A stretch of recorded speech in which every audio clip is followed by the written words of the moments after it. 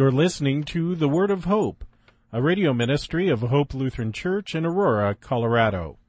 Our preacher is Pastor Bryan Wolfmueller with today's Word of Hope. In the name of Jesus, Amen. Dear saints, this is a nice text for a church that loves doctrine. Beware of false prophets. The warning of Jesus that the teaching is important. In fact, that it is the most important thing. When Jesus, and in fact all through the New Testament, whenever we see the warning to beware, it is in every single instance except for one, warning us about the false teaching. Warning us about false doctrine. Warning us about false prophets who come like wolves dressed like sheep that they might devour us. And so we care about the teaching. We care about the doctrine. Now, I don't know if your caring about this teaching has made other people look at you funny, other Christians look at you funny. What matters is your life, not your belief. In fact, some churches have been built on this thing. They say it's deeds, not creeds, that are important. They purposely de-emphasize the teaching and emphasize the living. This is an ism. It's called pietism. Unfortunately, it started with the Lutherans. Pietism did. This emphasis on living more than believing, on love more than faith, on good works more than good doctrine. And the idea now, at least as it comes to us, is that if we spend too much time troubling with the doctrine, then people will be lost. They'll go to judgment. What matters is not getting the doctrine right, but getting the word out. But if the word that we get out is not the truth, then what good are we doing? This, I suspect, this concern is a matter we have to take up with Jesus, who is the one who commanded us to beware of false prophets. Jesus is the one who gives us this solemn duty and this solemn command to be concerned with the teaching. And the reason is because false doctrine is dangerous. False teaching kills. Imagine if there was some sort of famine and there was people all around us and they were starving to death and they were dying, and we had a warehouse. And the warehouse was full of 98% cornmeal. Now, how wicked and cruel would you have to be to not open up the doors to the warehouse and start handing out that cornmeal that people can live? Right? I mean, after all, it's 98% cornmeal. But my friend Pastor Melius reminded me this week that rat poison is 98% cornmeal and 2% rat-killing juice or whatever. But that 2% matters, doesn't it? I mean, that 2% will kill you. And this is how it is with the doctrine. It's mostly right. It's mostly okay. It's mostly straight, mostly healthy. We'll get it out there. But a little false teaching totally corrupts the benefit of the truth. That little bit of false teaching has a soul-destroying capacity. And so it is that Jesus warns us to beware of false preachers, false prophets. Jesus didn't warn us about the dangers of thieves who would break in to steal. He didn't tell us, make sure you lock your door at night. Get an alarm. Jesus didn't warn us of crooked politicians who come to corrupt the nation. He didn't warn us about eating too much junk food or swimming in the ocean with a cut on your foot or anything else like that. Jesus warns us explicitly to beware of false prophets.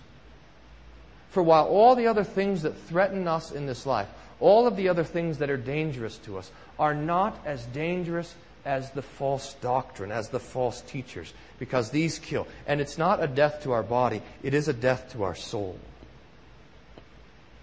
We live our lives thinking that the real dangers that we face are dangers to our body. I think we do anyways. We have locks on our doors and our cars. We have alarms. We have police and fire to protect our things. But the real danger is not that someone would hurt or harm our body. The real danger is not even that we would die, but that we would die in unbelief. That we would die in false belief. that we would die clinging to an idol instead of clinging by faith in the true God and by Jesus. And if we do this, if we die in this way, then everything, literally everything, is lost. So we have the warning of Jesus. And it comes from His great love for you.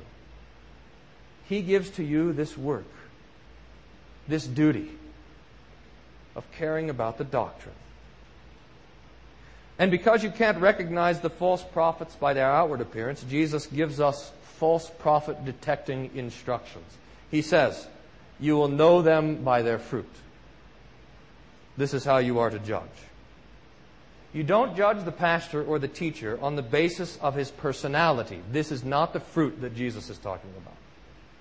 There are many, and I know this by experience, there are many grumpy pastors who teach the truth and who deliver law and gospel clearly. And there are many false prophets who are always happy. The wolves come in sheep's clothing. You do not judge the teacher based on their good works. That's not their fruit. And this again is the point of the text. You can't look at the outward life of the teacher and judge by that. You cannot judge a teacher or a pastor on the success of their ministry. If the church is growing, or whatever sort of metric you want to use. If this was the standard, then how in the world could we judge Mohammed? Or Joseph Smith? Or the ministry of Noah, who at the end of 500 years of preaching had only 8 people in the church? That is not the fruit. You cannot even judge a pastor or a teacher by how often he mentions Jesus, or if he does miracles or supernatural works. Jesus says in the text, not everyone who says to me, Lord, Lord, will enter the kingdom of heaven, but rather the one who does the will of my Father who is in heaven. On that day, many will say to me, Lord, Lord, did we not prophesy in your name, preach in your name, cast out demons in your name, do many mighty wonders in your name? And then on that day I will declare to them, says Jesus, depart from me, I never knew you, you workers of lawlessness. So if we cannot judge these things, the personality, the works, the success, the miracles, if we cannot judge by these things, then how do you judge a teacher, a pastor, a prophet? By their fruit. The fruit of a farmer is his crops. The fruit of the carpenter is his building. The fruit of the pastor is his teaching, his preaching. It is his doctrine. That is what we judge. That is what you judge. Does the teaching match the Bible? Is there law and is there gospel? And is it properly divided? And this is difficult work. We are at this our entire lives. I, in fact, cannot be a help to you because it's precisely my own preaching that you are to judge. And in this judging, we're fighting not only against our own laziness, we are fighting, you understand, dear saints, we're fighting against the devil who wants more than anything else to snatch the Word of God and the gospel right out of your heart. You have got to know your Bible. You have got to read it and study it and pray it and treasure it. And if I preach something wrong, you've got to tell me. For your sake, for my sake, for the sake of the congregation, our lives depend on this. And there is no getting around it. Beware of false prophets. Now, this is a lot of law that our Lord sets before us in the text. And as we come to the end, we have maybe a bit of confusion. Pastor, you say, I thought we didn't actually have to do anything to be saved. And it sounds to me like you're giving me something to do. But no, it is not a matter of doing. In fact, that's why this matters so much. Why Jesus gives us such a profound and strong warning. Our eternal salvation is built not upon what we've done.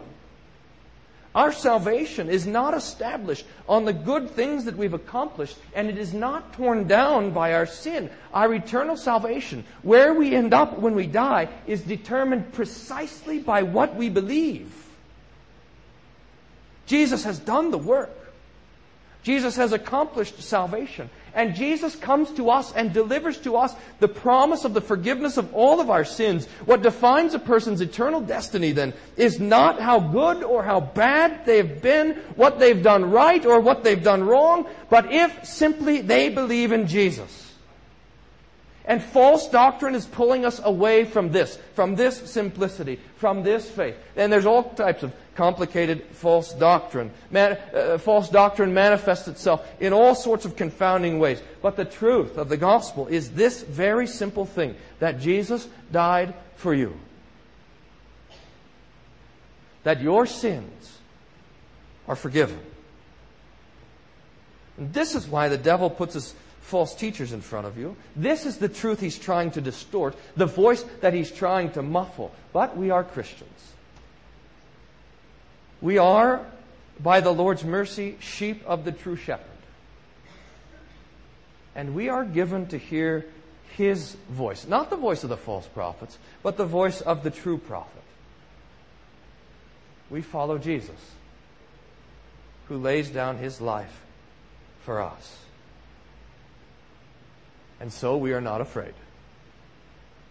I mean, we live this life surrounded by lies, by false doctrine, by false teachers. We live in this world that's filled with sin and filled with death, but we are not afraid. Because Jesus has given Himself to us as the true teacher, as the true prophet, as the good pastor. And the one who cannot lie, that is Jesus, the one who cannot lie, has told you the truth. That He loves you. That He died for you. And that your sins are forgiven. So it is, dear saints, that we love the true teaching, because the truth is that Jesus loves us. And this is our eternal peace. Amen. Now may the peace of God, which passes all understanding, guard your hearts and minds through Jesus Christ our Lord. Amen.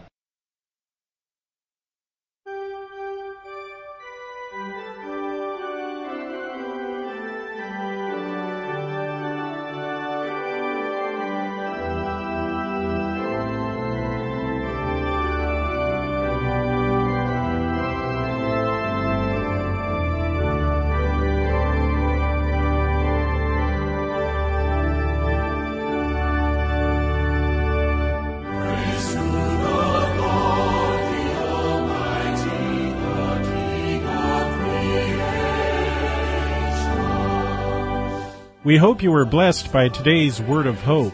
Hope Lutheran Church is located at 1345 Macon Street in Aurora, Colorado. Their weekly schedule is as follows: Sunday morning worship at 9:15, adult Bible class and youth Sunday school at 10:45 a.m. On Tuesday mornings there is a Matin service at 8:30 a.m. with a Bible class to follow at 9:30 a.m. You can find out more about Hope Lutheran Church at www.hope-aurora.org. That's www.hope-aurora.org. Until next time, may the Lord bless you and keep you in His grace.